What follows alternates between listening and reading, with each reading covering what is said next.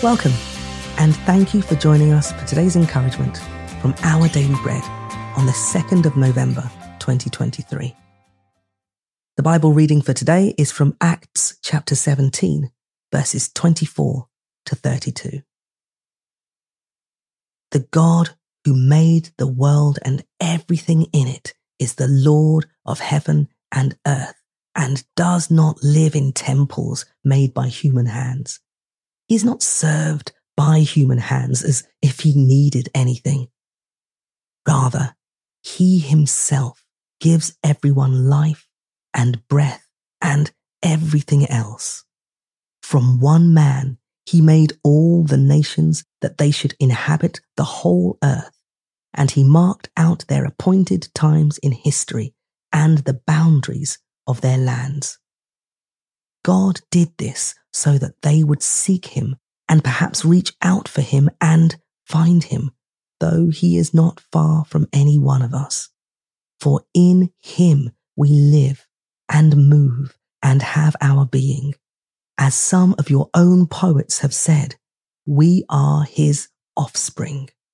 Therefore, since we are God's offspring, we should not think that the divine being is like gold or silver or stone, an image made by human design and skill.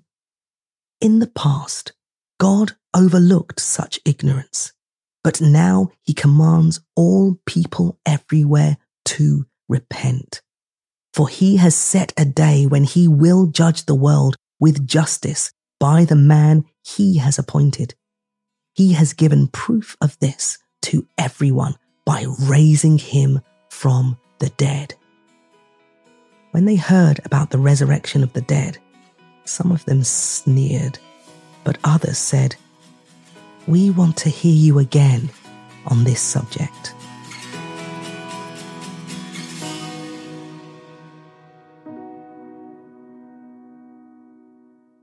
Today's article, titled "Everybody Worships," was written by Sheridan Voisey. I recently visited Athens in Greece.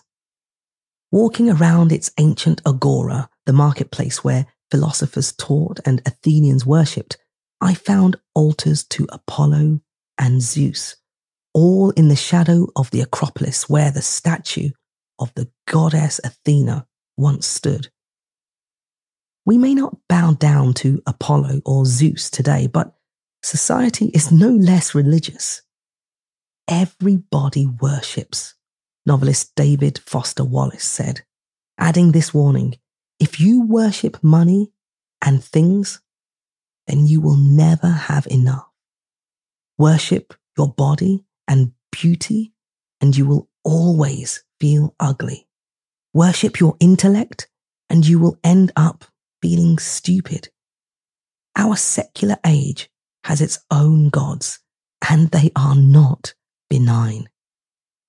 People of Athens, Paul said whilst visiting the agora, I see that in every way you are very religious. The apostle then described the one true God as the creator of all who wants to be known and who has revealed himself through the resurrection of Jesus. Unlike Apollo and Zeus, this God isn't made by human hands. Unlike money, looks, or intelligence, worshipping him won't ruin us. Our God is whatever we rely on to give us purpose and security. Thankfully, when every earthly God fails us, the one true God is ready to be found.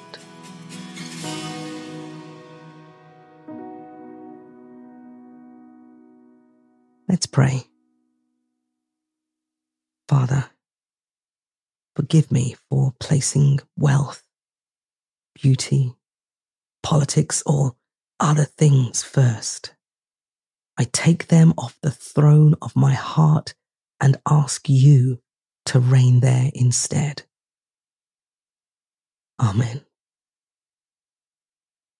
Thanks for listening today. My name is Adiyinka, and today's encouragement was provided by Our Daily Bread Ministries. God bless you.